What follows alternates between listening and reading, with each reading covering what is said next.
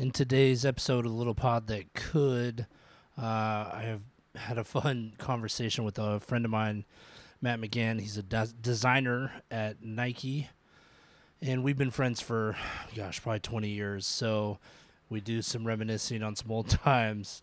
But he gives a lot of good insight into what it's like to work for one of the most dynamic companies in the world. Also sort of what he does as a designer and how he honed his craft, I guess. There's a lot of really interesting things in there and things I didn't know, even though we've been friends forever. So I hope you enjoy the pod, and here it is.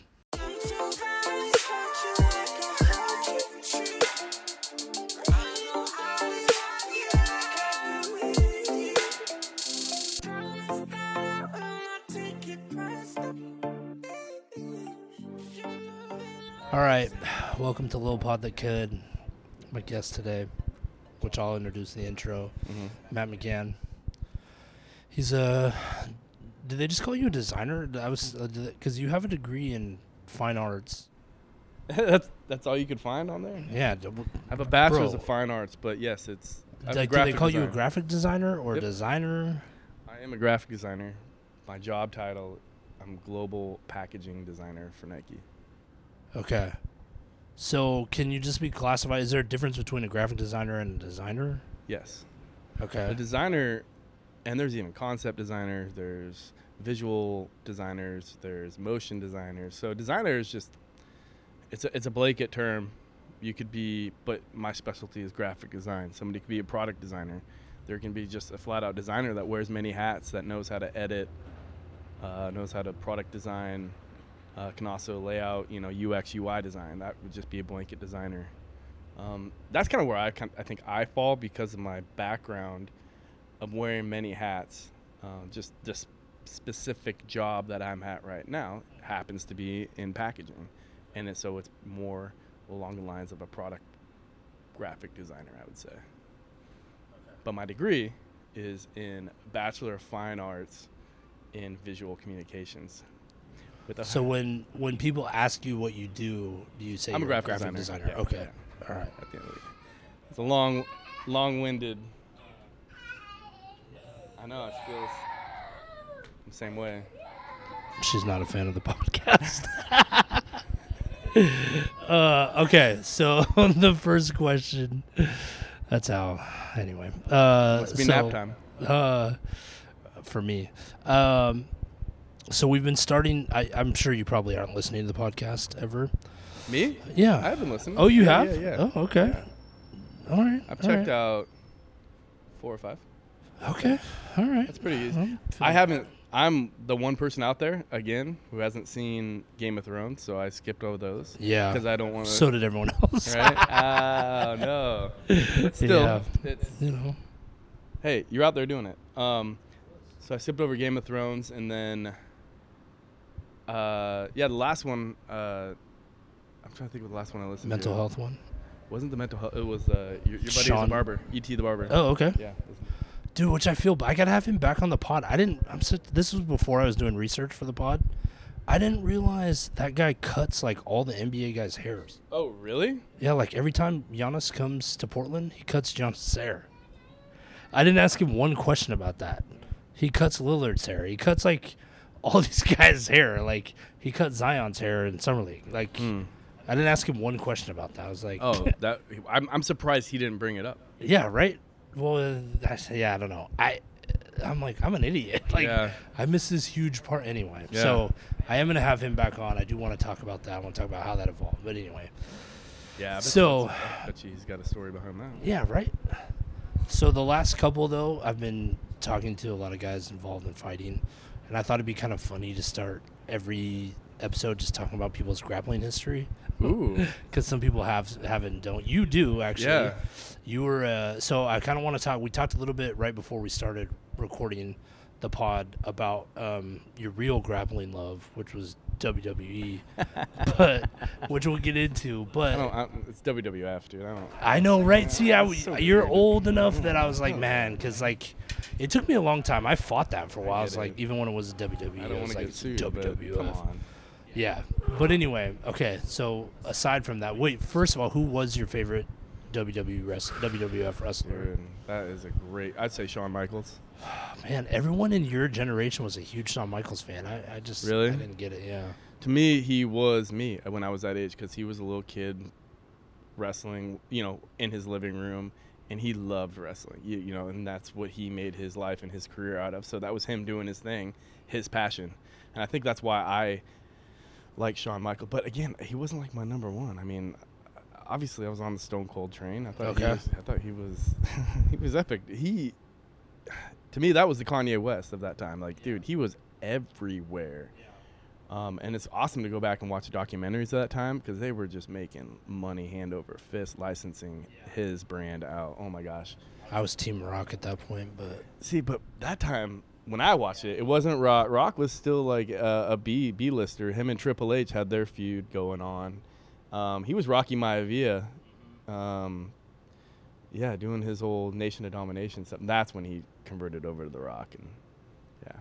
Anyway, I'm really dating myself right now. All right. So anyway, back to I love that. Back to grappling though. So you were a successful high school wrestler, right? I was okay. Can you talk a little bit about that? Yeah, a little bit. I would say that wrestling was probably my best sport I played. Was it my favorite? No. And was I successful? Yeah, I won a few matches, but it wasn't like I was winning state and winning tournaments. But I wrestled essentially to stay in shape for baseball. Baseball was my number one sport. I loved it. And when I would come out of wrestling from winter, my conditioning I was 10 times better than anybody running and all that stuff. And probably should have done track, honestly, because of the conditioning. But baseball's always been my number one love. I probably had the most success of any sport playing baseball. But as far as grappling goes, I had probably the most natural talent wrestling. Because of my body and then me being the youngest of three boys, my older brother's picking on me. My older brother was a wrestler. He was scrappy. So, yeah, just to survive in my household, I kind of had to learn a couple moves and learn takedowns and whatnot. And, the other guys have been kind of jiu-jitsu guys, and that's a real cerebral grappling sport. But what did you learn from wrestling? Learn how to fight. You learned how to fight? Yeah, I would say that's number one. I don't have, and I've been in a couple of situations that, I'm not too proud of, but I learned how to de-escalate the situation by throwing people in some wrestling moves or performing some wrestling moves. One is like a front quarter that works well in a fight. But just little things that, like, you learn how to takedowns and you can keep people and you can hold them there, even people twice your size, how to throw a head and arm, how to do an underhook, even getting out, right? Getting out, stand-ups, getting out, and just getting away from people, keeping people's face away. That was a big one too. You can't do anything without your face was a big unlock for me that I realized. Like, you can push a head away, and what you can't see, you can't hit. So go after the head. But yeah, does that answer your question? Yeah. I haven't thought about that in a while. Yeah, that's the whole point. What was cool, added on that though was a lot of my friends wouldn't mess with me, even though I wasn't big. Yeah. I mean, 160, when I graduated high school and into college. God, that's still, I was like 180. Wasn't big by any means, but people knew I had a wrestling background. Just like now, you see somebody with cauliflower ear, you probably shouldn't mess with that person. Yeah, for sure. And that's how they felt. All right. Which I kind of liked. Any other grappling stuff? You ever tried jiu-jitsu or? I've rolled 2 or 3 times, and I didn't like being on my back because of wrestling. Yeah, for sure. How you lose. You're trying not to be on your back. And I couldn't really understand. It was tough to adapt. What? Yeah, it was tough to adapt to that. It was for me. Okay. I definitely have interest in it. It's an awesome workout. Looks like a lot of fun. I wasn't really cool with people choking me out either. Right. So, all right, that's fair. Yeah. Okay, so then the origin story of like how you got into design and doing design stuff. Were you? Because I don't remember. I mean, but maybe I'm old, so I don't remember things. Were you into like art and stuff when you were younger? Like, have you always, or like, where did you acquire that interest in? Well, the story I like to tell, even when it comes down to interviews for my job or a new role, I always center it around Nike because I played sports growing up, and my family's very sports centric. So obviously I had all the posters on my wall, and I remember thinking, like, there's somebody out there who like literally designed that, like drew that poster out, shot a photo, put it up there, printed it out, and I was like, I wonder who did that, and that'd be fun someday to do. And I can specifically like pinpoint a certain poster. It was a Griffey poster, Ken Griffey Jr. Griffey in '96 was like the presidential campaign button, and it was just his face. And I remember being like, oh, obviously he's not. And I remember at that time I must have been 4th, 5th grade or something. I was young. But I remember thinking, oh, that's a concept. He's obviously not running for president. Oh, they're selling his shoe, but there's no shoe mentioned. I just was thinking, like, that's crazy. That's advertising. And so then I started researching advertising, and that's when I saw learning Photoshop. Before Photoshop was Corel Draw, which is not around anymore. But so learning Corel and just learning the programs of how to manipulate pixels in Photoshop, and selling, like, getting into like websites and banners, and that's kind of like was my evolution into graphic design. What years around was that? That would have been 96, 97. Okay. 98. So early, because I mean, early, way too young. The internet was like 94-ish. So yeah, I mean AOL still had their platform out using keywords to, Google wasn't even around. I remember being in like Netscape Navigator. Yeah. Designing websites, web pages. That's what they were called back then. So you were doing that. I was teaching myself web page design in HTML at 6th, 7th grade. Yeah, too young. But kept me busy. But on the outside, I was playing sports. I was a total jock, and I don't think I really expressed that I knew websites outside of, my web computer 1, computer 2 class in school. Was it just because you didn't want to, or were you like embarrassed about it, or? I always knew a lot about computers. I can remember being in elementary school, and every time, something was wrong with the computer, Matt, can you come up and help? Because I had a Macintosh at home, so I could help the teacher out with the one computer that we had in the classroom. So I was never like embarrassed or shy about it.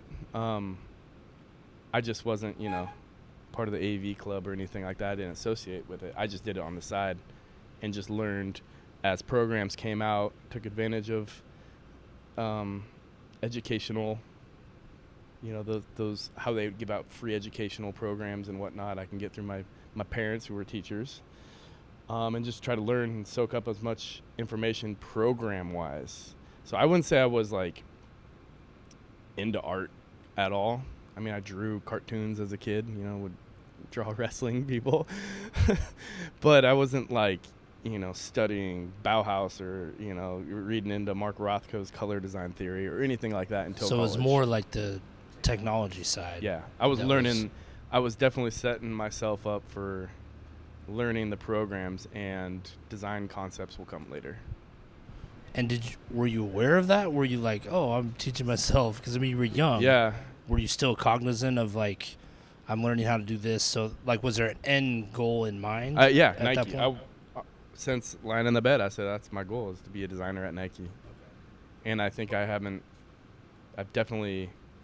wasn't a straight course to get there and to do what I'm doing, but I never strayed away from that, focus. And every decision, I remember doing that. So every decision from that, being in elementary, middle school, and high school, I would help out designing T-shirts for the sports team. So something I could add to my portfolio to get into college. That then every project I try to run through that sports lens, so I can build my portfolio to get that internship to get to Nike. And I would 100% distill that down to probably having the sports background of having the goals and achieving that goal, which I didn't really know I was doing at the time. Yeah, but it was intentional, like what you were doing. There was intention behind it. Interesting. Okay. And you've had 2 stints at Nike, right? Yes. And then Red Steer in between? Yep. Okay.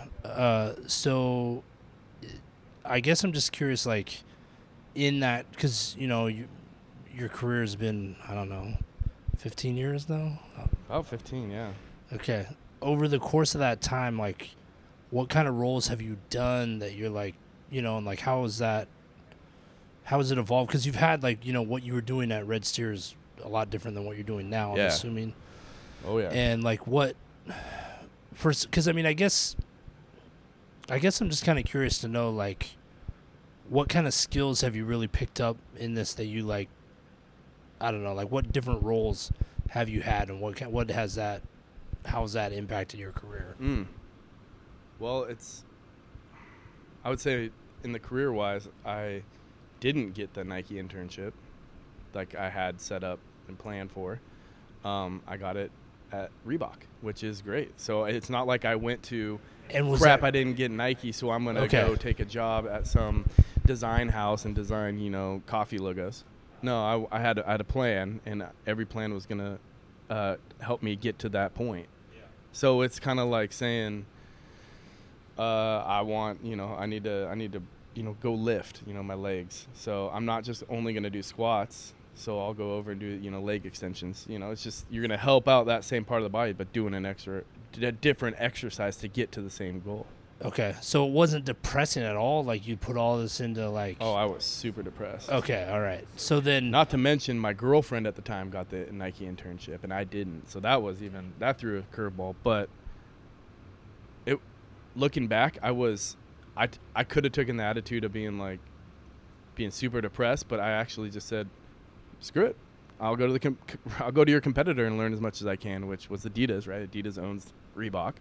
So essentially, I applied for Adidas internship, which should have been here in Portland, but then I got it in Boston.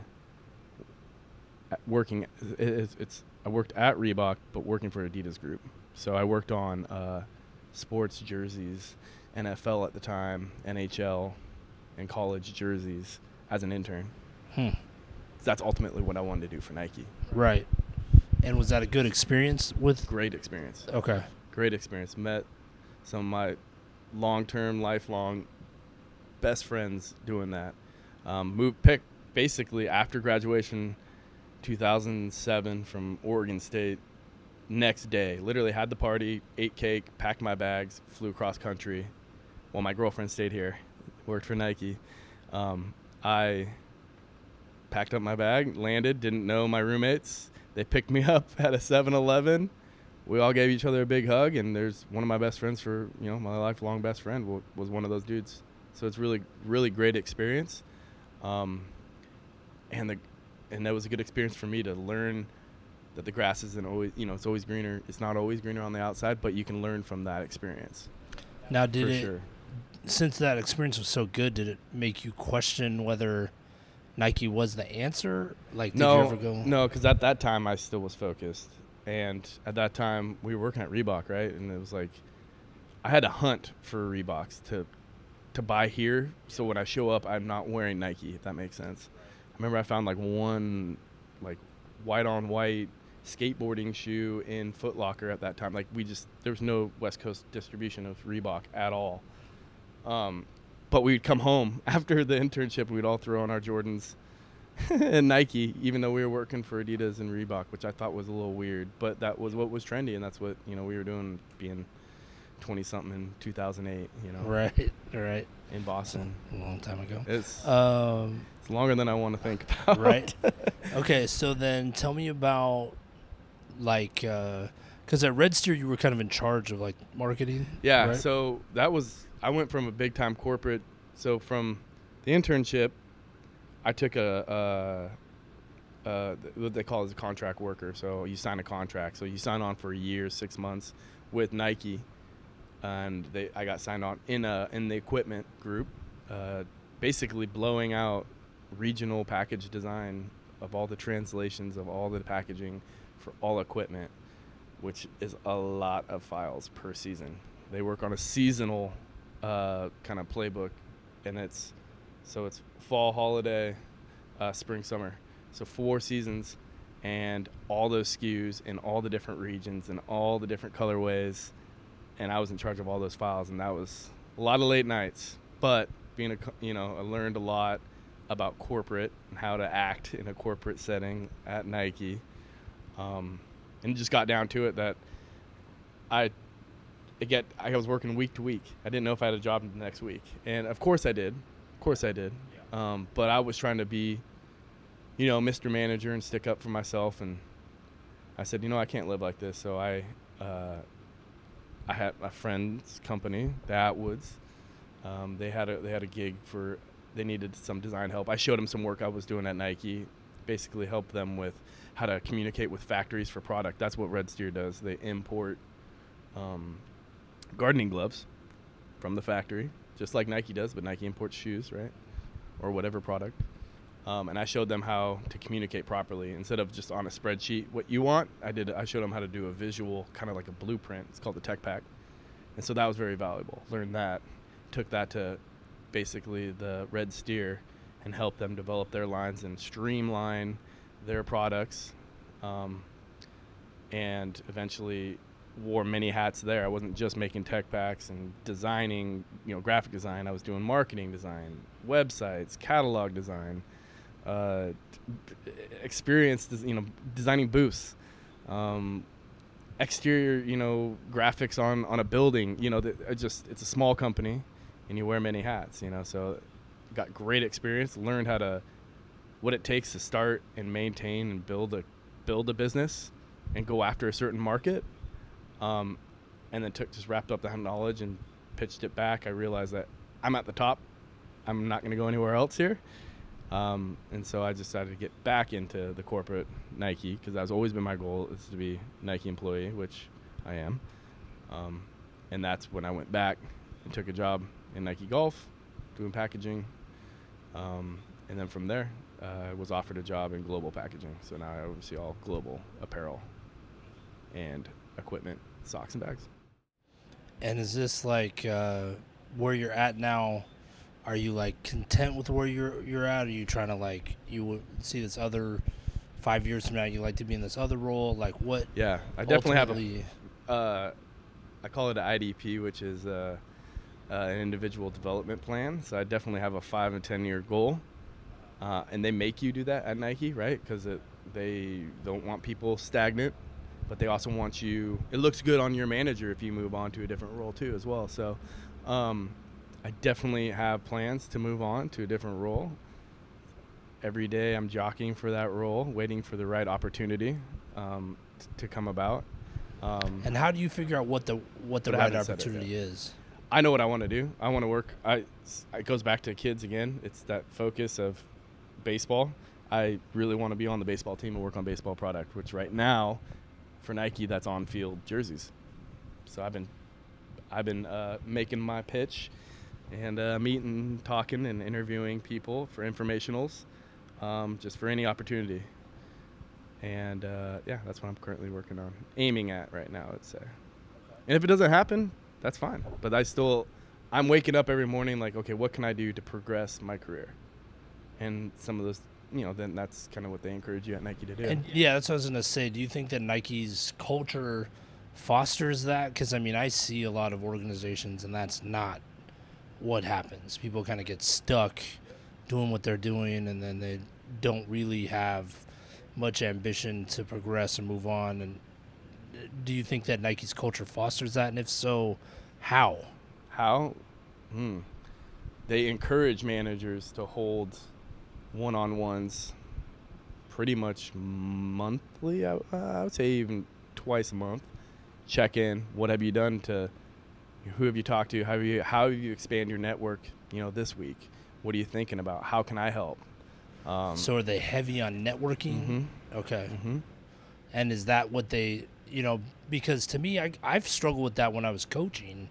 I kind of felt like there was sort of this like good old boys network, and that was like, if you weren't in that, it made it tougher for you to progress.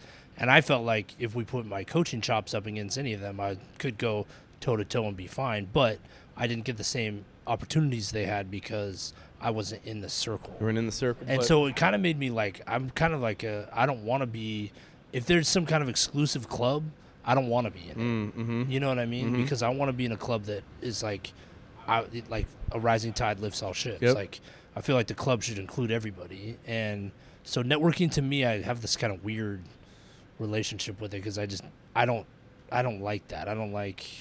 But is that what Nike? Yeah, be vulnerable, right? And put your guard down. But yeah, they foster that. I mean, I just came from here from, it was a team meeting, but it was a barbecue, but it was celebrating, last year's financial success that we had as a group, as a collective group.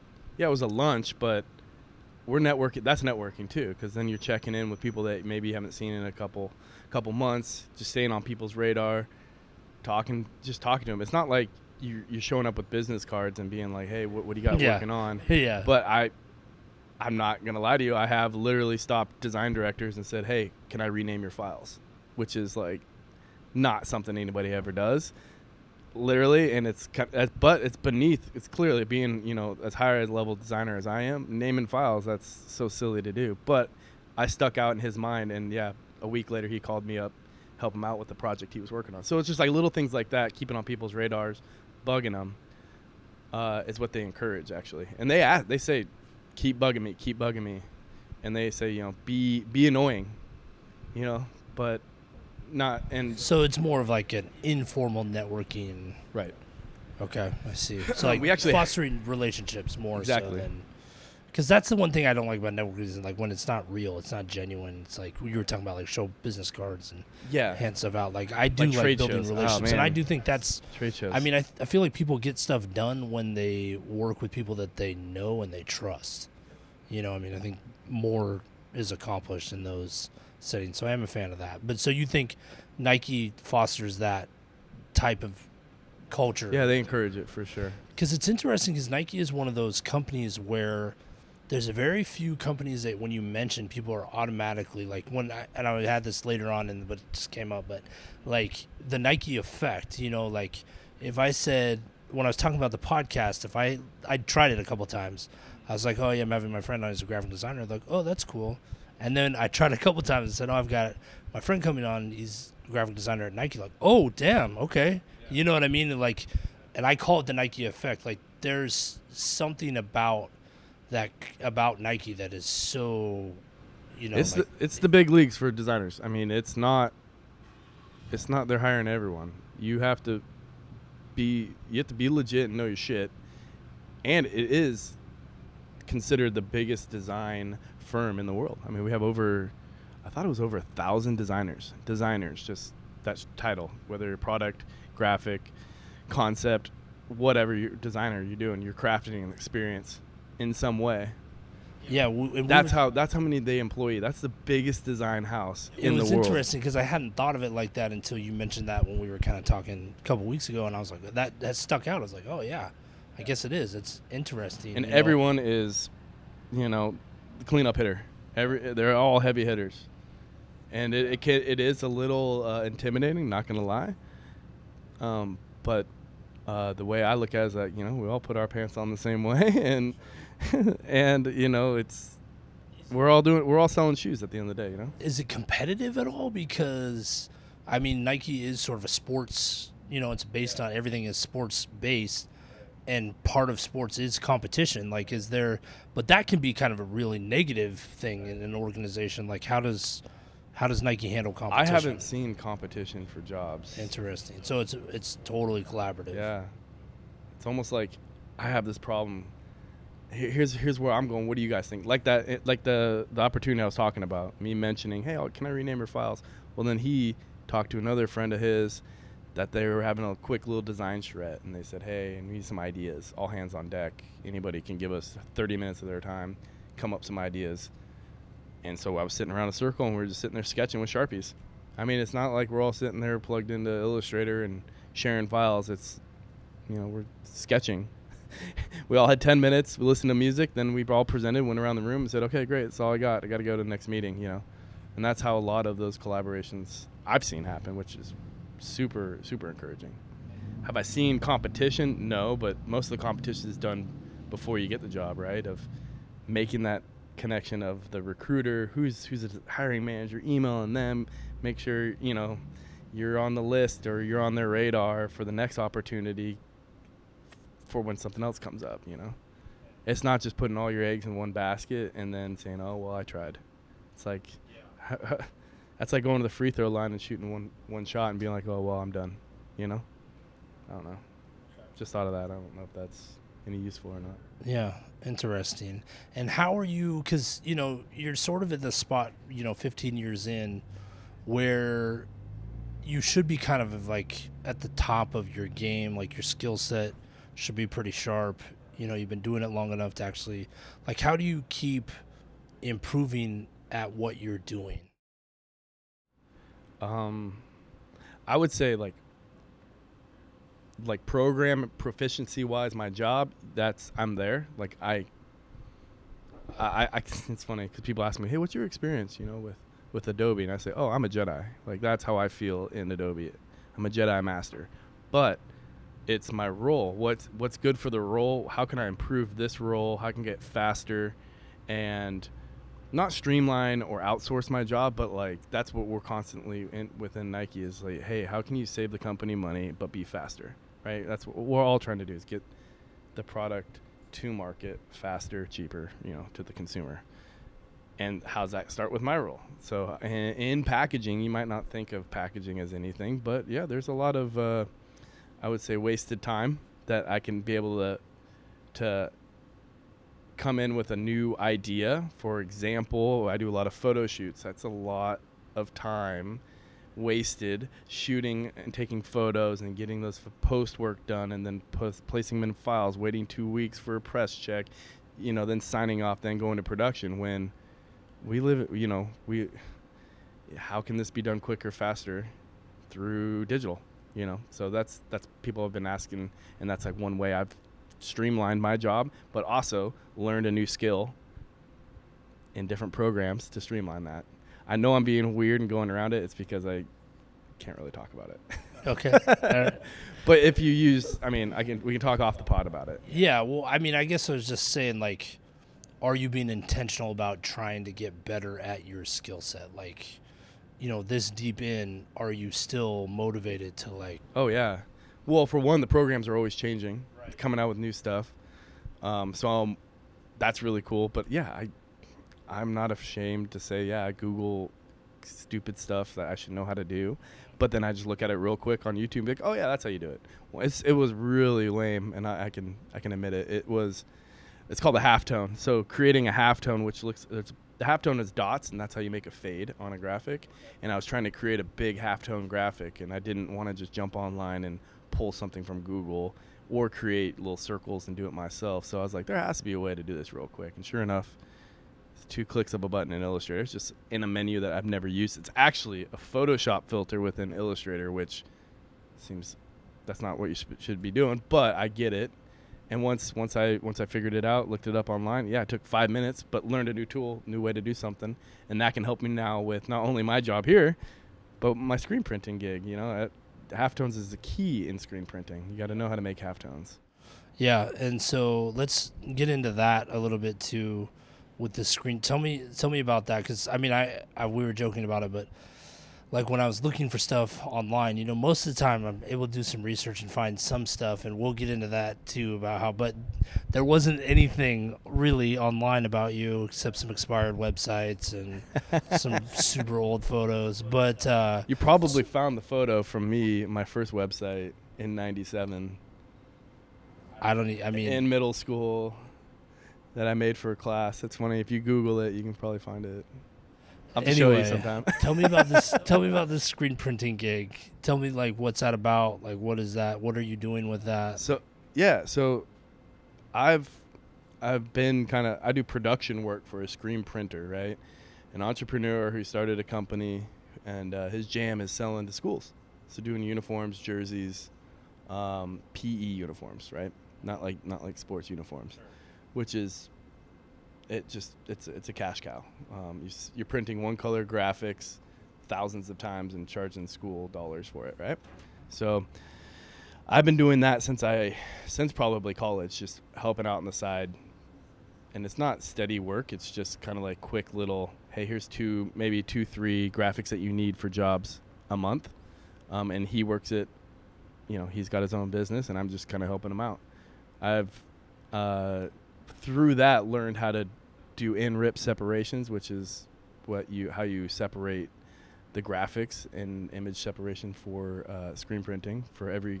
And so through doing this job all these years, that set up my print background, and for me to understand that, to get into this packaging, right? Because it's printing, it's offset printing, and knowing how to separate colors and how the whole printing process works. That job I was asked to help out, and I've been kind of helping out for the last 18 years. And so because it sounds like you keep mentioning anytime you take on a new role, you keep mentioning like what you're learning out of it, like what you learn from it. Is that part of how you make decisions about things? Like you're looking for not just, obviously it's going to pay you for something, but what skills can you develop from those opportunities? I don't think about it making the decision, no. But it helps to reflect on that when having these conversations. Be like, oh, yeah, he needed a designer. I needed a couple extra dollars. But then now looking back, that was the start of me understanding really the print process. I had done screen printing in high school. We actually had a screen printing class. So that's actually where I learned how to actually make a screen and screen print, manually do it. I just never really did any of the separations part of it. And that's kind of what I've been doing. So I guess to answer your question, I don't think about opportunities, how that can help me to the next one by making a decision. It's always when I'm looking for another opportunity, I draw from the past to create that story, essentially. Okay. And do you have any like entrepreneurial goals of your own? Like you're trying to start a business, or I know your wife is heavy into this entrepreneur thing she's doing. Me personally, you personally. I mean, yes, and I would say that, so we have the Tiddly trailer that my wife started. She's a teacher, so she does that in the summers on the side, and it's been awesome experience with that, and she's rocking it. She's killing it. But I would say we're hoping to have her on the podcast eventually too. You should, to talk about some of that stuff. She's a great conversationalist. She'll have more questions for you than you have her, so be prepared for that. But she's the greatest. But for me, as far as like opening up a design business or doing any of that, Well, it doesn't have to be that. Do you have any entrepreneurial goals? Like you want to start I don't know, whatever you want. Like, do you have? I hope to. So you asking me about my 5 to 10 year plan. Within those 5, I would say within 5 years, I hope to be my own boss and have my own business. And what that is, I kind of have an idea. I'm just, you don't want again, it's just, okay. It's part of the reason of, and I'm not it's not like a new thing. It's just, it's part of that reason why you can't find any information on me online. I mean, part of the reason, I'm sure. At this point in your life, 15 years into the career, 4 years of college, what do you still love about design? Ooh, that's a great question. Thanks. Good for you. Thanks. It's kind of what we're trying to do, but you ask good questions and you get answers. Yeah. Huh. Yep. What I like about design is that there's not one answer for it, and it's very subjective, and there's many different right answers for it, and it's all about your experiences, what you bring to that, your whole life's experience, what you bring to that when you see it and how you feel. That's what that design does to you. So, what gets me going about design is or about my job. I love my job. I joke about it, but I actually did today. I was walking up the stairs clapping, doing a slow clap, pumping my fist like I get to work at Nike. That's it, but I'm not done. But what I also love about it is it's always evolving, and you can challenge yourself within it. It's not like I'm going into work. Yeah, I have my tasks I need to get done that week, but I do those, and then what? How do I grow? And that's what I love about it is you have the opportunity of learning new skills in your skill set. We call it a toolbox. So you have a toolbox, right? You got wrenches and whatever, all your tools in your toolbox. So what else can you add to that toolbox you can take on to the next job? That's not Nike, but that's just kind of common business, I would say. I learned that probably at Red Steer. It's like, what can you bring to the table? All right, and what frustrates you about design? I part of the reason, probably my frustration is, uh, I would say you have to be social. You have to be on social media to be known. Well, you don't have to, apparently. You don't 'cause have you're to. It definitely helps. 100%. 100%. But I made a point not to. And that's probably the most frustrating thing, because I've talked to a lot of people who have a lot of followers who are, I would consider, influencers in design. And when they get real, they're like, yeah, don't. It's a grind. It's more than their job that they have to keep up to their followers to provide content. And it's almost draining because they have to come up and be creative and act like they're living a life that they're not. And that's kind of probably my frustration with social, because it's like, why do it? Just do what you want to do. And to me, it's a job. People definitely live design, which is great. But I think I'm at the point in my life that it's my career for sure, and I want to be the best designer I can be. But it's not my number one priority. Probably have never had that answer. So then, You questioning somebody about their career, yeah, that's not the number one priority. no, but that's so. Yeah. So what is the number one priority right now, and how do you balance that with a career and family, your wife's business now? Like how do you what is the number one priority? I'm assuming your family, right? My family, my daughter, my wife, that we're okay. That's number one priority. And family, obviously bigger, greater family. Design just happens to be my vehicle for me to provide. But I'm not out there in art shows and speaking for Nike or anything like that, nor do I necessarily think I want to be. But that's my number one priority, is my family. And how do I juggle it? I have the benefit of not entirely owning my own business right now. So I, at 5:30, can be done with work, get home, close the computer, and not work from home, and be at home, which is, that's a benefit for sure. You talk about a job having benefits of healthcare, and which is great, but the benefit of having a work-life balance, that's huge right now for me, especially with a 2.5-year-old. Interesting. All right. What habit or mindset is paying the biggest dividends in your life right now? I would say. See, we got going. We started talking Yeah. about WWE. Now Yeah, we're like, dude, what yeah, is that about? now we're getting into Not it. watching WWE. Yeah, right. What habit or mindset is paying the most? I would say, honestly, so I don't know if this really answers the question, but when I'm digging lately, I used to hate my commute. I mean, I live 14 miles away from When you from live Beaverton. if you live north of Wilsonville, your life sucks. Yeah. 'Cause you're in traffic all the time. Anyway, Yeah, that's me. I can't do it. Okay, anyway, sorry. So commute. As the crow flies, I'm 14 miles from my job. It can take me an hour and a half to get there. So I could be like complaining about it, or I could look for ways to either work on my commute, right? I can take the max in and I can work.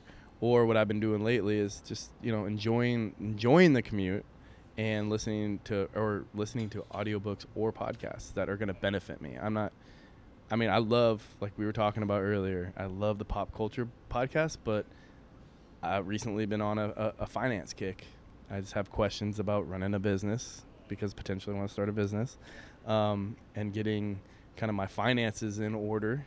So I've been listening to those books and podcasts and getting motivated and staying motivated that way. Has there been some of those, something in that space that you've really liked and you would recommend? Oh, yeah. Yeah, definitely. So I've been on Everyday Millionaires by Chris Hogan, which Chris Hogan, he's got the voice of a god. So that's actually why I downloaded his audiobook, because he was the one speaking in it. But yeah, honestly, and it's very simple, very easy to follow a plan. It's just pulling up the bootstraps and doing it. He actually said something. He actually quoted somebody. It's kind of funny. It's taking me back to C.S. Lewis, who said, you can't go back and change the beginning, but you can start where you are and change the ending, which I heard that, I almost pulled over in my car. I was just like, yes, like that's what I'm talking about. And I heard that on his podcast, and so that got me interested, being like, man, if he's got a couple nuggets like that on, an hour podcast, what does he have in that book? Yeah. So, yeah. Okay. So using the commute productively, what habit or mindset is slowing you down the most? Habit or mindset slowing me down the most? I can almost wrap this into the other question you're going to ask me. I know about the whole not being on the internet and social media. That's definitely, you've said multiple times to me, having these conversations, dude, Too many times. You're in your own way, Matt. Like, get out of your own way. Throw your stuff out there. But I look through the lens of keeping my stuff close so I can tell my story. And I think what happened was I was part of the early adopter of like Facebook, when it was only you needed a college email, and it was legit a Facebook, which a Facebook is essentially, your class yearbook. That's what a Facebook is. I can remember getting on Oregon State Facebook, looking up my class, people in my class to like have conversations with, and then people would post pictures. What happened was people post pictures of parties, and I had somebody tag me in a photo that I didn't upload and had my name on it and attached to my account, and that's when I threw up my arms. I just said, that's not cool. Like, I'm not okay with that. So that's pretty much when I stopped Facebook. I mean, I had an account but never signed in, wasn't social. So that probably delayed my career for sure, for not having a presence or online. But I could tell my own story through face-to-face contacts and conversations like this. So as long as I can get here, I feel like I could have real connections and relationships. But this is social media, not online, too. social, fake relationships. You know what I mean? Like, podcasting is an aspect of social media too. To me, I think that some of it, there's a limiting belief that you can't control what you put out there. You know what I mean? It's like, I mean, you're old now, so you're not going to parties anyway. I think what should go on social media is like the work you're doing. You know what I mean? Like, especially because you do. I would love to. That's also stuff. something too. I would love to, but I'm working 2 years out. Like, I legit can't. There's no social media at work, and Nike owns everything I do, right? So I'm trying to protect the swoosh, for one, protect me. But yeah, there's a strong no social media. Oh, really? Oh, yeah. On campus? Mm-hmm. Yeah, there's signs as you walk into buildings. No photography, no social media. Keep it tight. It's kind of our motto. Okay, because I was going to recommend document, don't create. Like, just show, like, hey, I'm working on this today. But I would love to. That. Yeah, I can do it when it comes out. Yeah. Well, and you could do the stuff that you're not doing for Nike, like these individual. Oh yeah. But to your point, it's like I get home and I want to go back to work, man. That's family time. Sure. But that is my number one habit, is that I don't document and I don't share. When you and I hang out, I'm an open book. I'll share with you, show you sketches and everything. But it's not for me. Social media, man. Okay. Never has been. I'm on it, but I'm living my best life on there. If you get on mine, you think I'm a surfer, beach bum, because that's where I want to be. That's my goal. But yeah, that's what I've always thought was interesting about it. Yeah, I think there's probably stuff you could put, because like, I was saying, we were talking about before we started the pod, just about the online portfolio stuff. I mean, you could have like an Instagram that has stuff that you've done over the last 15 years posted as like, because then I think that tells a story too. Like the stuff you were doing 15 years ago probably is, you're like, oh gosh. But it shows, that's pretty dope. That's one of the things Gary Vee talks about, is like, go back and watch episode 1 of Wine Library. You know what I mean? He's like, he basically just put the camera and turned it on and started talking, and and then to see what he does now. Sharpened his sword over the years. Yeah. Sure. And that tells a story too. So I mean, like, there's stuff you could, I'm sure, put up if you wanted to. You're absolutely right. Anyway. Will I do it? No. Maybe. No. Maybe. I mean, even with that one thing we talked about, Bill Simmons, like, that was a great idea. I'm not getting into that.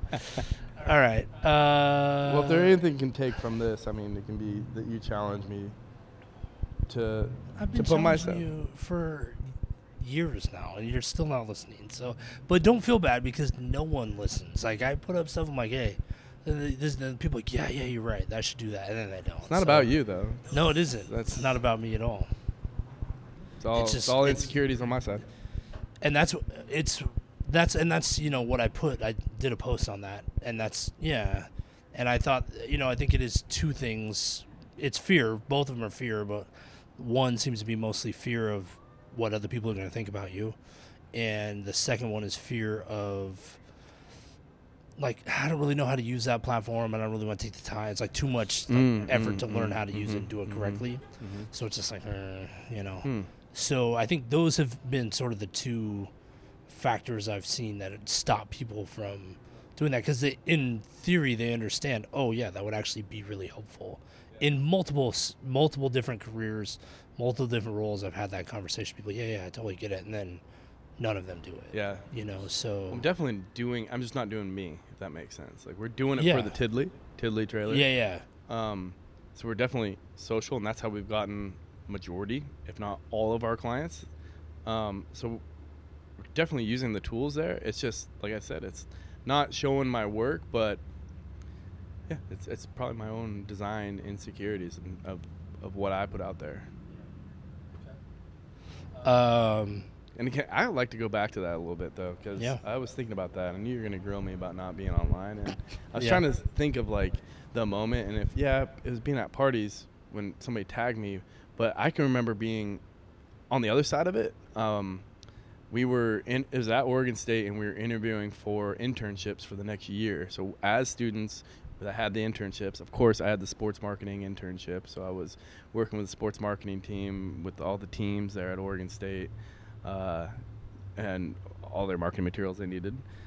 So when people came in, it was a big panel interview, and I can remember people printed out the people who were coming in for the interview, their Facebook, and they were pulling it up, and they were saying, oh my gosh, look at, he's drinking this, they're smoking that, we can't have that person. And that's when I said, that's not right. Like, we're judging these people on their Facebook, but of course that's going to happen. It happens to this day.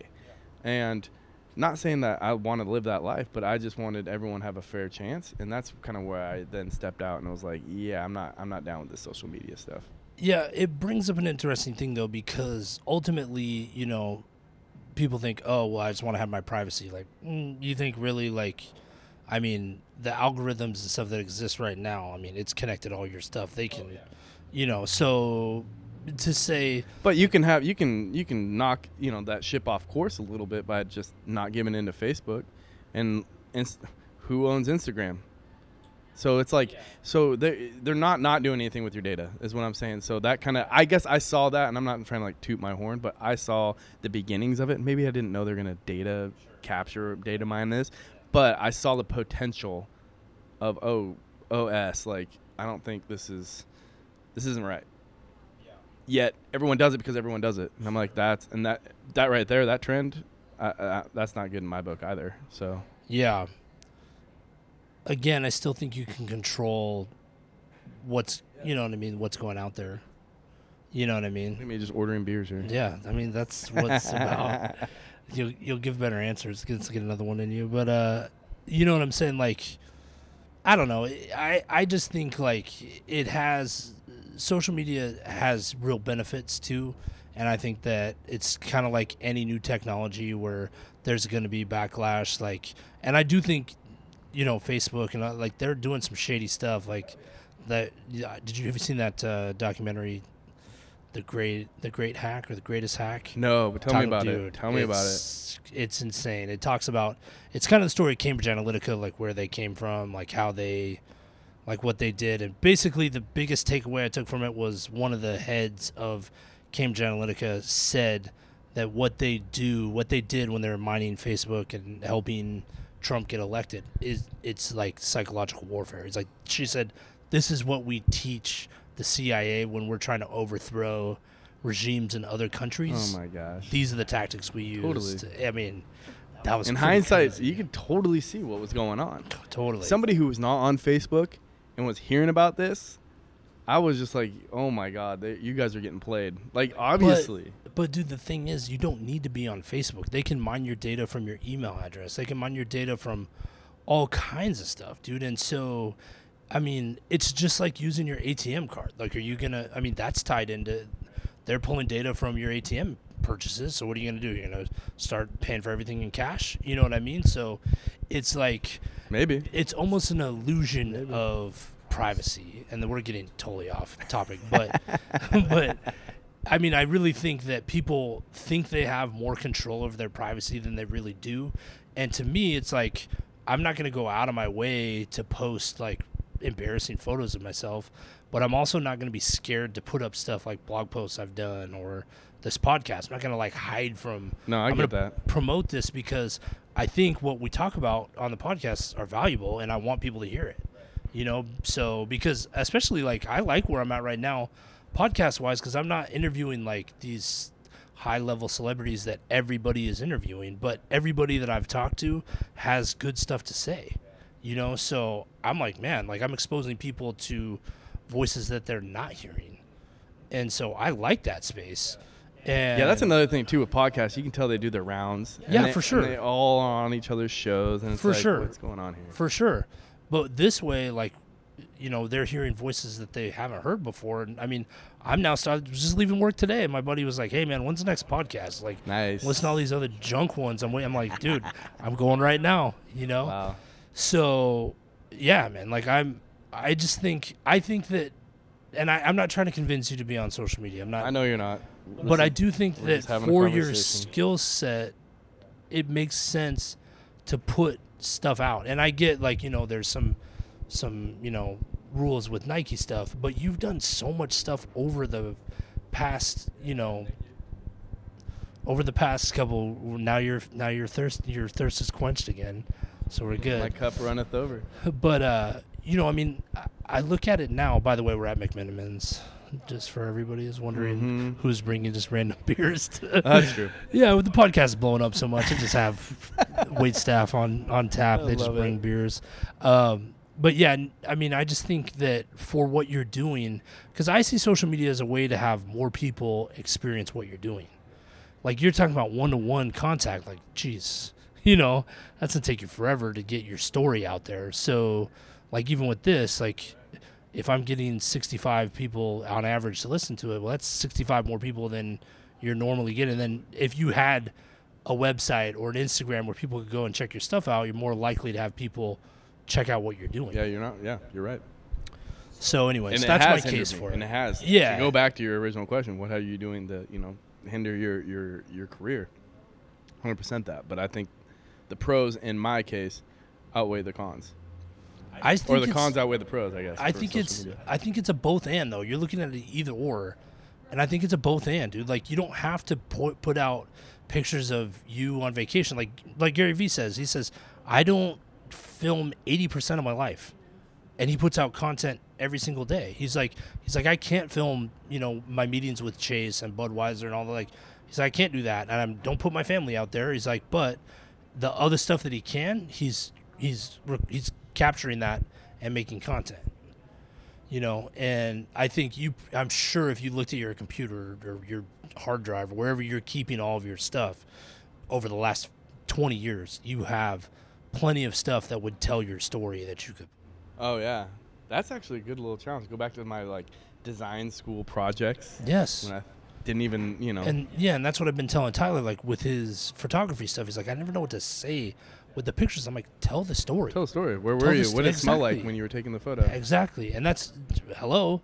So go back to your design school stuff and tell the story of what was going on there. What do you think about it now? Like, we were talking about Fantasy Factory, how I watched it 5 years later, and it seemed like, why the hell did I ever watch this show? But at the time, I loved that show, you know? But that's the story and the perspective. Like, now it's interesting to me to view that same thing 5 years later. Like, think about your art from 20 years ago. Yeah, design revisited. Yeah. Yeah.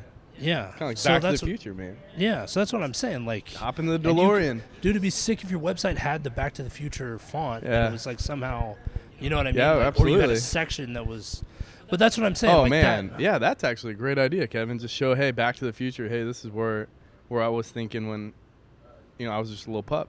Yeah, exactly. And then tell the stories of that. That's what, because I mean, ultimately, and lessons you learned and how you use that now. Yes, exactly. Yeah. Exactly. I can think of 3 or 4 projects. I actually still have a project in my portfolio from school, which is unheard of. People only show like stuff they've worked on the last year or two. But it's one of my best logos. I'm proud of it.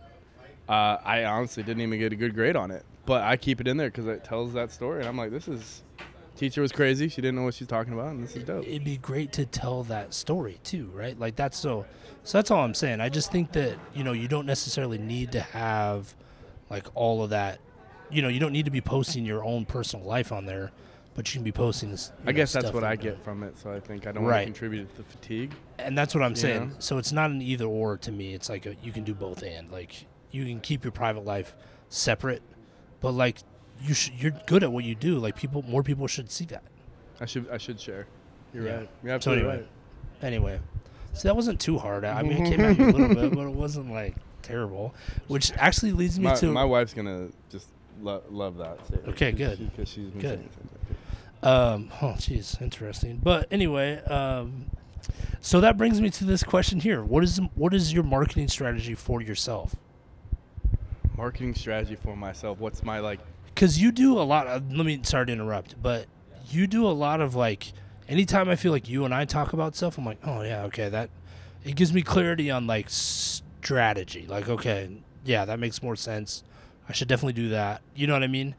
And it's like I feel like you help, like your ideas around marketing are always super helpful. Yeah. But then I look at like how you're marketing yourself. I'm like, yeah, you're right. I'm asking. I definitely would fire myself as a marketer for myself. For yourself, yeah, for myself. But my ideas from entrepreneurial background that I have and design now and design school and everything, I would think for an employer, my ideas, I mean, I'm not touting I think they're great.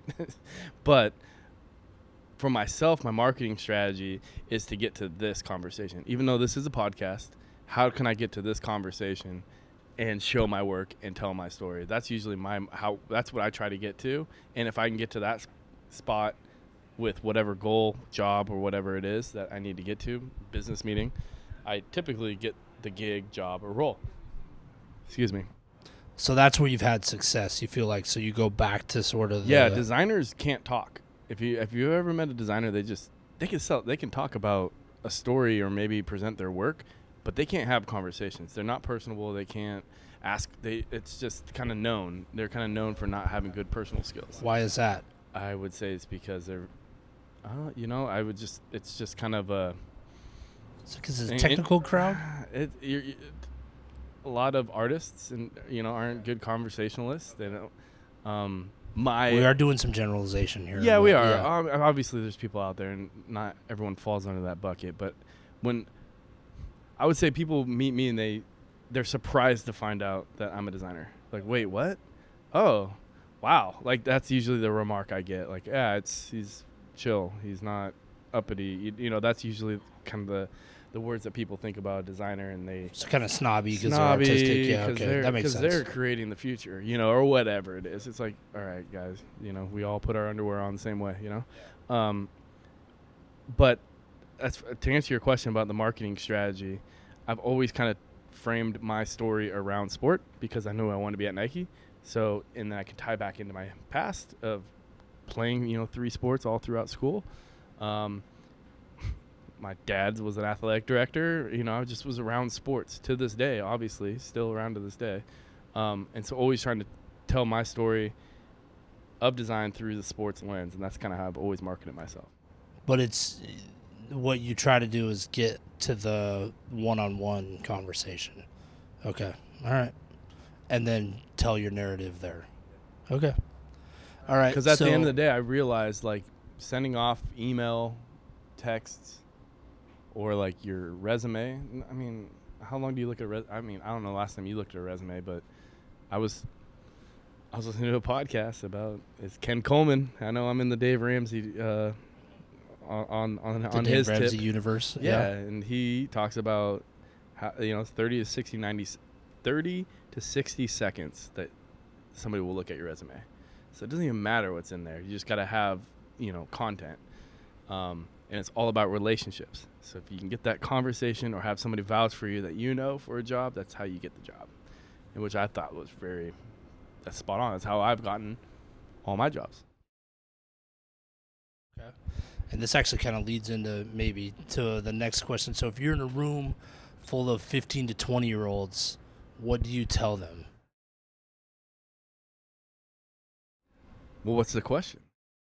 You just have a chance to give them any kind of... Oh, wow, that's great. 15 to 20. This is funny. Actually, I had this happen recently to my brother and I. My brother-in-law and I, we were in Bend and with our families and babies, so we wanted to be a little loud, so we actually went outside and had two rando 19-year-olds saw us out there, like, came up to us out of the blue. What are you guys doing? And then they asked us that question. Hey, we were hanging out with them. They, we were drinking PBRs or something, and which I didn't supply to. Not them. I didn't. No, they were drinking, but I did not supply it to them. Okay, I said right. I can't be involved. Just say they weren't contributing drinking. to delinquency of minors. I just can't do that. But anyway, it was funny. They asked us that question. Hey, you guys are in your 30s. What would you say to like 19-year-olds? And man, that was a great question because it was like,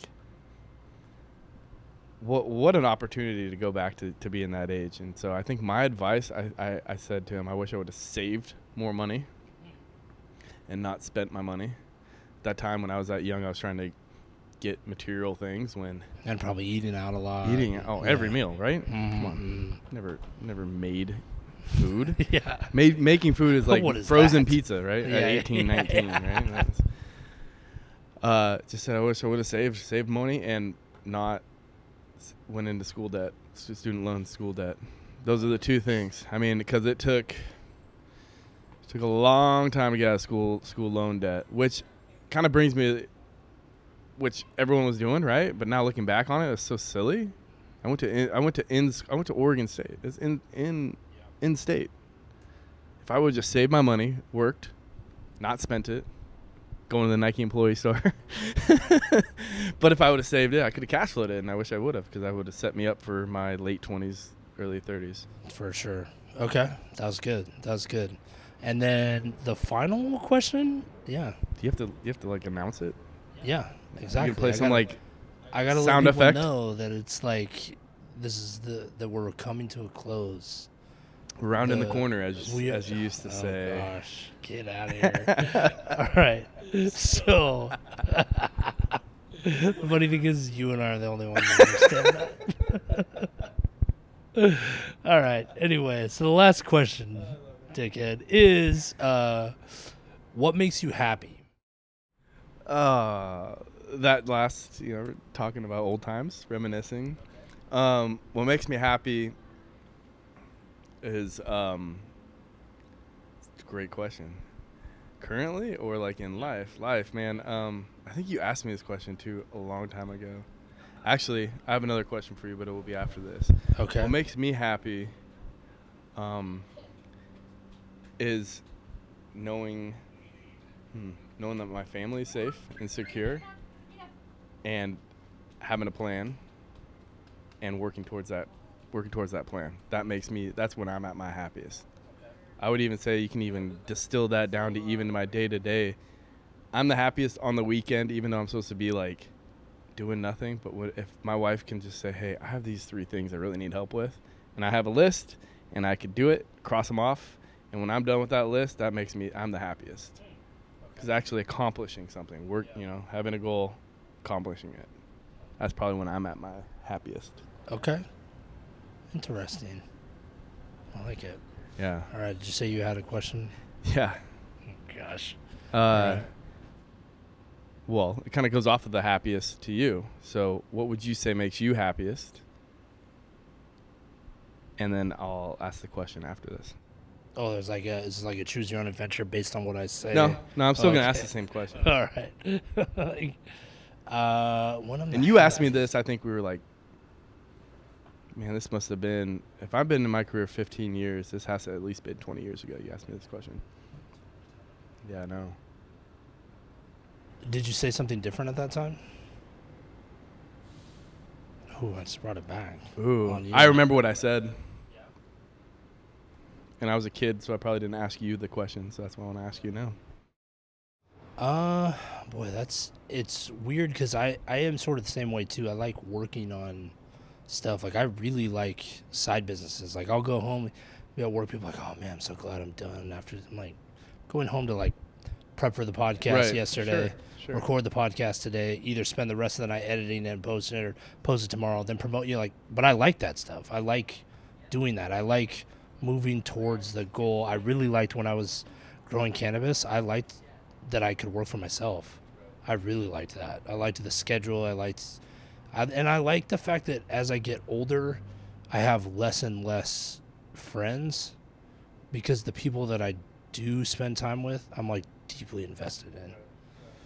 And well, there's a therapy too to gardening, right? As well, right? I mean, it's like Yeah. you're growing something, you're seeing the fruits of your labor. yeah, Legit. yeah, that was a weird, because it's not like just, I don't know, because it is weird when you're like supporting yourself off of it though too.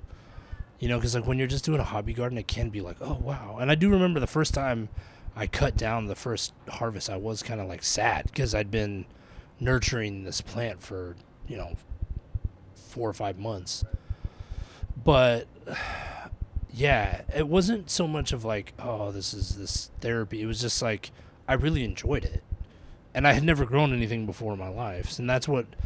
Like I like, when I'm happiest when I'm learning, and I'm like developing new skills. I'm like doing new things. I'm trying new stuff. That was a new skill. Yeah, for sure. 100%. Right. Just like personal training, just like marketing, and it's also frustrating though, because like there's not a lot of people like that. And so you are kind of an outlier. And so you don't fit into, I don't fit into like normal societal norms, and I'm okay with that now. But it does make it hard, like, to get a job. Like, I'll go and try to get a marketing job. Like, well, you don't have any, you don't have a marketing degree, or, you know what I mean? Right. And it's like, but I think to myself, like, I went to school in 2000. Like, if I had a marketing degree at that point, it'd be obsolete, basically, because social media didn't even exist. Like, there's no digital, like, you know what I mean, in 2000. Yeah, and you're doing it, though. I mean, you're marketing this, you're helping out your current employer with their marketing. And that's the way you got to do it, is get your experience on the job training. Yeah. But it's weird because there's still a little bit of like, and I think the internet is disrupting that. I think 10 years from now it'll be totally different, but there's still a little bit of like, oh, well, you haven't had a marketing job before. Well, how do we know you know how to market? Like, do you have the internet? You know what I mean? Like, get on the internet. Yeah. You can see exactly. that. But it's so, anyway, I'm getting off topic, but I think I'm the happiest when I'm learning, and yeah, probably more so than doing. I really like learning. Yeah. Learning and having conversations. That's your number one skill. When I think of Kevin Turner, is having conversations. So that's why I thought the podcast. That's perfect. That's exactly what you need to be doing, because you have great questions. You listen, you respond, and you're interesting. You're not, and that's what I've always thought. I thought that was going to be your answer. So that's good to hear.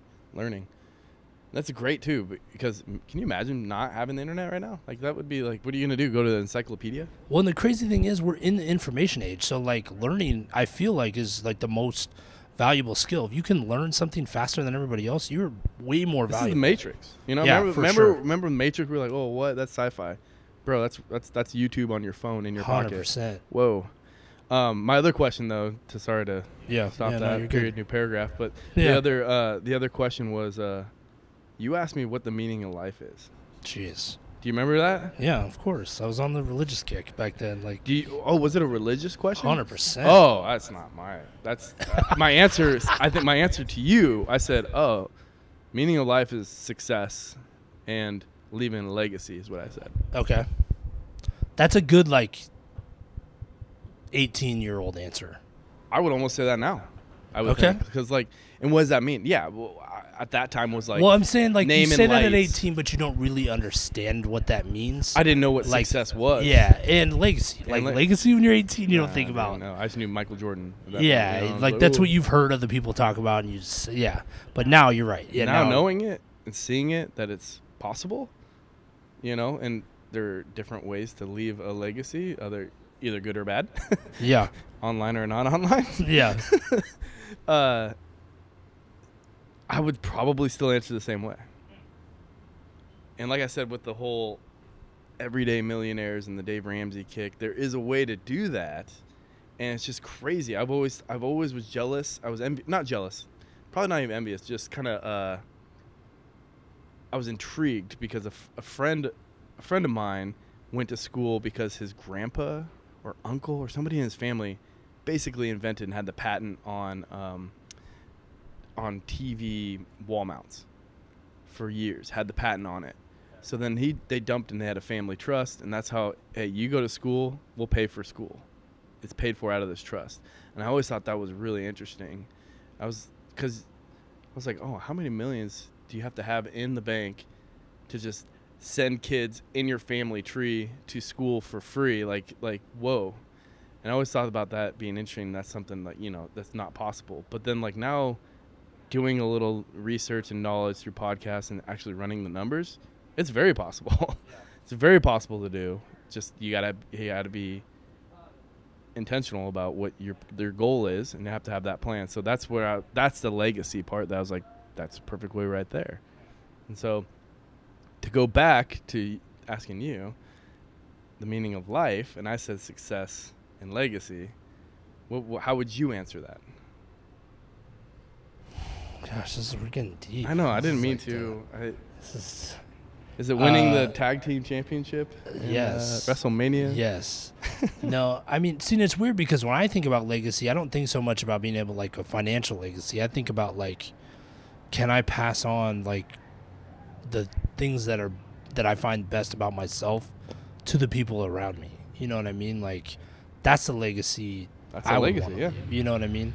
Would that be your answer, though? No. I don't think so. I think for me, it's weird because it's almost more. It's tough because. Is it to walk with Christ? No, that's not it. We shouldn't laugh like I know that. it's not. But at the time, that's what you were sending me a loaded question at the time. Oh, 100%. 100%. We probably even prayed after it. Probably. I think now, it's weird because it's like when I think back on that time, just the thought that you could ask that question and suppose that you had an answer for everyone is like a weird thought to even think. Like, oh, well, I'm going to ask you this and you're not going to know, and then I'll just tell you what the purpose is. Like, that's that's weird to me. Yeah. Now. Yeah. But that's when you were a teacher, Well, no, not yet. Not yet, no. But you had the mindset of a teacher, Yeah, for sure. And I still do. I still have a mind. I still like training and teaching, and I mean, I like all of that. But I think now if I was, and I guess it's selfish. Like, I just think, like, if you can be content with your life, like, you're like, man, I lived a good life. Like, that's to me the purpose. Like, are you happy? Like, not like happy, like, but like, you're like, man, because content to me is different than happy. Like, if I died tomorrow, I'm like, okay, I'm content with what happened in my life. You know what I mean? Because I don't think a lot of people are like that. No. And so I think that's hard, Yeah. I think, like, having good relationships is difficult. Like, I can name only a couple people I know that have good marriages. And I can name even fewer who have friends outside of those relationships that are close and meaningful and not just like fantasy football buddies or, book club friends. You know what I'm saying? Right. Like, it's like real relationships are difficult. And like having a job that you actually enjoy is really difficult. And so to put all of that together. Yeah. Like, oof. That's a life is what you're saying. Yeah, for sure. And so, I mean, I think, and that's, you're thinking about other people and like, you know what I mean? I'm thinking like, I just want to like be content. But I do feel like that will spill over into creating a legacy. You know what I'm saying? Because especially, I mean, think about that. Like when you think about people that you admire, it's because they have a lot, at least they seem to have those pieces in place. Like, wow, I want to be like that. So they're not thinking, oh, I want to have an impact on this guy. but it's automatically creating that because, like, Joe Rogan is a perfect example, I think. That dude does what he wants to do. He gets paid to do something he loves. The podcast just came out of nowhere because it was something that he enjoyed doing. Like, what a crazy, and now he has the freedom to do what he wants to do. People are like, man, I want to be like that. But, like, he didn't develop that and be like, oh, I want to, like, really impact people and have them. He's kind of had to take on that role and wear that hat where he's kind of not been himself lately. Sure. Going back to older podcasts because, he's interviewing Bernie Sanders now. Yeah. Yeah. You know what I mean? Yeah, you're right. Like, and that's one of the things that I don't listen to this podcast as much now because I enjoyed it more when it was more real and it was more authentic. And now I get it. Like, you can't really be that guy anymore. And that makes it tough because I feel like he could be that way, but it's like he's making a lot of money off that podcast, so it's hard to, like, it'd be a tough take call. the risk. Yeah. You know what I mean? I wouldn't want to make the call. I wouldn't want to be in his shoes. Right, exactly. I would probably do from exactly like what really he did. fun to like now it's his job, and that's you make your fun your job. I know that's the whole idea, right? It's like do what you love, and you'll never work a day in your life. Yeah, but yeah, I always said like, man, I act like I don't know what that is. Like, man, I love my job, and I do. Are there days that suck? Yeah, dude. Meetings to talk about other meetings. Like, that's not. I'm not. I learned something at Red Steer was like, if we hire you as if you're a salesman, if you're a salesman and you're not selling, there's something wrong. So like, if I'm a designer and not designing, and I'm like, the company's losing money. So like, that's what I've always looked at, being like, we're not optimizing our time here by having meetings for meetings and meetings. And so yeah, those days can suck. And yeah, at the end of the day, do I get paid? Yeah, it's great, but but I love my job. But I guess you always find different ways to. I don't know. I guess it's at the end of the day, it's a job. You're a slave to the lender or the employer at that time who's paying you money to do a job, and you need to do your job. So, I think if you can find a way to do what you love and not succumb to changing you. But you're going to change, right? He even says that, too. Every 5 years, he can't apologize. He can't talk about himself 5 years ago because he's an entirely new person. And that's the thing. Like, I think that's a good thing, though. I think that's valuable. Too. I don't think, like, with the podcast, I feel like the podcast has shifted. I don't think he's changed. I think how he approaches it has had to change because he's interviewing Bernie Sanders. He's interviewing, Elon Musk and stuff. Yeah, exactly. He's not having, Joey Diaz on again for the fourth time at Eddie Bravo and talk about UFOs. Like, I mean, he has to kind of walk into space now where he's almost seen as a real journalist, which that was definitely not his intention. No, when he started the pod. I mean, he's definitely influencing. I mean, the whole Area 51, that was all off of his Bob Lazar interview, which is crazy to think about. I do like, though, that he questions a lot of things, and he doesn't just drink the juice. He's not an Eddie Bravo who's like, look into it. He's not that kind of guy. He's just like, no, you know what, here's both sides, and let's get real about it. But you do make some good points. That's what's nervous about it. So, and he's willing to talk to people who want to have a conversation, which is great. And he's not like, he'll have Bernie Sanders on, but then he'll also have like Steven Crowder on, you know what I mean? And Ben Shapiro, like he'll have, and Alex Jones, he'll have, which is great because you get more than just 5 to 10 minutes or even 30 seconds of them just screaming at each other on the television. I can't tell you last time I've watched a cable news, one of those panel interviews. It's like, just because the moment I found that I can get them long form and actually have them explain, like him having Tulsi Gabbard on, that was amazing too. Like she was amazing on there. Yeah, and then I was like, I'd vote for her. Totally. Yeah. I was like, that's it. And then I heard Bernie Sanders not yell and scream. I was like, oh, you're a sane dude. Like you just come off crazy because you need to make an impact on the greater America, to have your point across. And that's you marketing, right? But if you can go on and do that long form talk and actually show your roots a little bit and show who you are and your concepts and explain using English and not just yelling, it's like that's a far stronger marketing tool than these cable news networks. Which I don't understand because he only had an hour on there with him. And like, if I was a presidential candidate, I would try to be on Rogan for 2 to 3, like really lay out your your ideas and your story. And I think they'll get there eventually. Which he did. He had Andrew Wang on there, and it was just like, all right. Yang? Yang? Andrew Wang? Yang? I think it's Yang. Yang? I think so. basic universal income guy. Basic universal income, which was $1,000 a month, which, okay. I mean, that's not. Yeah, I heard a lot of economists, but I don't even. Why are we talking about yeah, this? I don't know. We're talking about design. I don't know. Yeah, we're talking about what makes us happy. Now we're talking about. Why does it always go that way? The whole point was though that I was saying like, I guess I see it as like if you take care of yourself, then it'll naturally have a positive impact on the people around you.